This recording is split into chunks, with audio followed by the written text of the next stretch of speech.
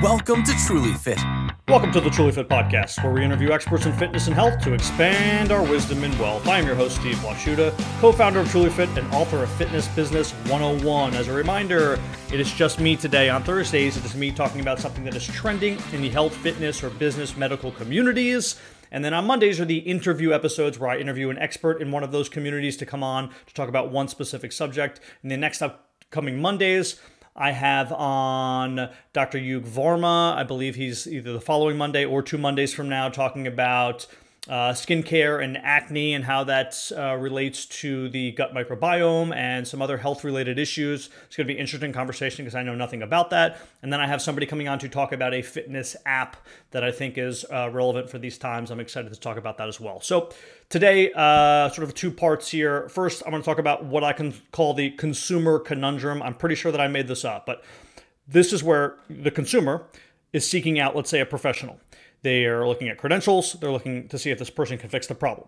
Then they're paying that person. So inevitably through what I call, what the psychology term is cognitive dissonance, they've already convinced themselves that this is the right person because they picked them and they paid for them. Then you have the professional who wants to make money and they want to help. They need experience either with people or with the service to get better. And then they likely actually believe, and which could be true, that they are the best option, given that someone else may swoop in and work with this person or do this service who has less experience or may care less. Where's the conundrum, Steve? Well, the conundrum is that, is this professional the right person? Their incentives are to book you or to book the service.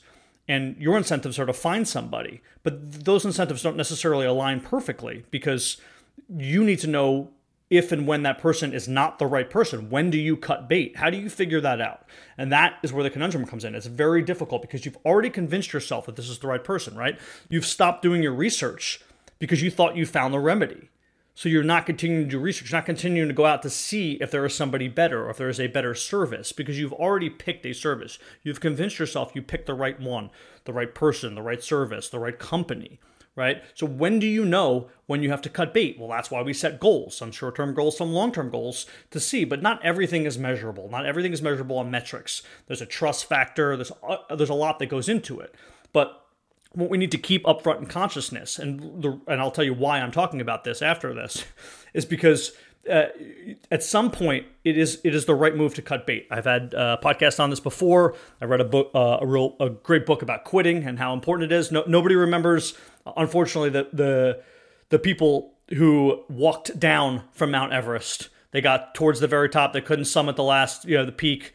And they decided to come back down. We don't remember their names, but they came back to their families. As opposed to the other people who died, well, maybe you remember their names, but unfortunately they died. They didn't come back to their families. They kept pushing on. There's a point in which we have to cut bait and we need to leave certain situations. I've watched so many people work with professionals, professional fitness trainers, professional people in the nutrition realm, doctors, and I know that these people are charlatans and they're not good and they're not actually helping their clients. But their clients are already convinced, and it's difficult to convince them out of it, again, because it's this cognitive dissonance thing. You've already worked for so long with someone, you've paid them money. It's the sunk cost fallacy, right? You've spent so much time with them, you believe, well, they know my body, they know all this information about me. I don't want to establish care with someone else. Eventually, you have to analyze these things and say, when is it time to cut bait and get the hell out of here? Because a lot of times you've already gone past that and you continue to go down that road because of that, because of the sunk cost fallacy and because of the cognitive dissonance. You can't run away from those things. And we need to really start to analyze whether that's maybe not quarterly, but maybe, sort of biannually in our lives, whether it's a fitness professional you're working with, whether it's a tax accountant you're working with, whoever, and say, are all these things actually getting done up to the standards?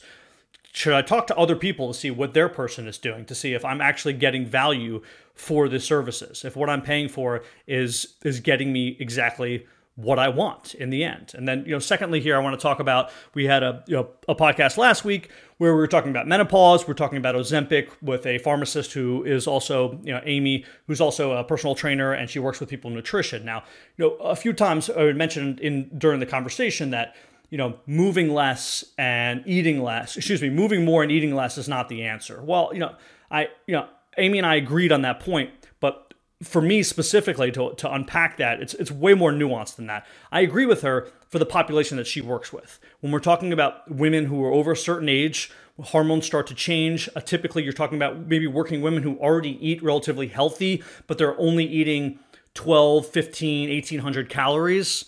And there's no room to work with at that point, right? If you're trying to lose 10 pounds and you're not extremely obese and you're only eating 1,400 calories, well, there's no room to work with you at that point, right? And all you're doing is cardio. So we have to change the mindset at that point. We have to say, okay, this isn't about cutting calories. This isn't about the total energy consumption that's going on. This is about you becoming healthier. This is about you building some more muscle. This is about your body using the calories in the appropriate way and the type of food that we're putting in. So that's a deeper, a little bit more nuanced conversation.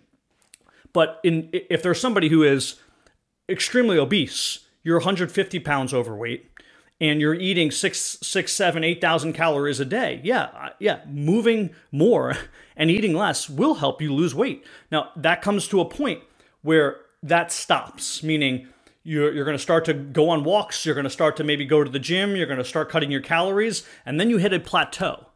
And then you go into a second and third game plan with your particular personal trainer. And again, that it's your lab work, your health history, your medications, all that stuff comes into play. So I don't want to give specific advice because I don't have an avatar person that I'm talking to right now with all this information in front of me. I'm just talking in generalities. But I don't want to come off as if me personally, I can't speak for Amy, that I don't think moving more and eating less is an actual way in which people can lose weight. In my opinion, it is, and I've seen it happen, but it's with a particular population, an obese population who is completely sedentary and who's overeating.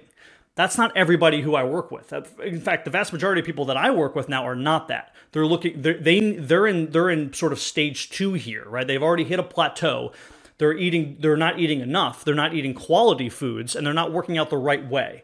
So that's where you have a good personal trainer who comes in and says, hey, listen, we don't just need to add a 20-minute walk-in. We don't just need to cut some calories out of your breakfast and take the butter off of your whatever you're eating. No, what now we need to do is focus on your overall health, making sure those chemical reactions in your body are all working in conjunction synergistically, and they're all working very efficiently, and they're more optimal than they already are. And how do we do that? Well, we need healthier foods. We need to make sure you're getting the right micronutrients. We need to make sure you're getting the right sleep. We need to limit stressors. We need to make sure that your workout program is helping you build muscle.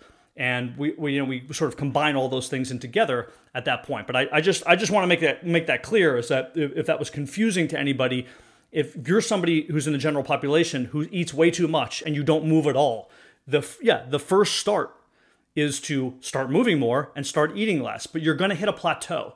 You can't just continue to do that, right? If you go from 8,000 calories to 4 and then 4 to 2, well, where do you go after 2? Once you drop, there's now a line of diminishing returns. You can't just keep cutting calories because you need nutrients, and the nutrients are in the calories. So at some point, you need to eat. I think that's where the confusion may lie with some people, because I had some people write in and be like, what are you talking about? You can't just eat less and move more. I'm like, yeah, well, from a general perspective, you can, especially if you're obese and you're sedentary, but eventually you can't do that, right? Because then if that concept held true, you would get to 0 calories at some point, and then now you have no nutrients and now you're dead. So we do need calories, and at some point it's not about moving more, it's about moving more efficiently and building muscle. But that is sort of the second stage of exercise. That is not for the general population who is obese and sedentary. They need to move more and eat less, and then you hit a plateau, and then we work on stage 2. This has been an episode of the Truly Fit Podcast. Thanks for listening in. Thanks for joining us on the Truly Fit Podcast. Please subscribe, rate, and review on your listening platform, and feel free to email us. We'd love to hear from you. social@trulyfit.app. Thanks again.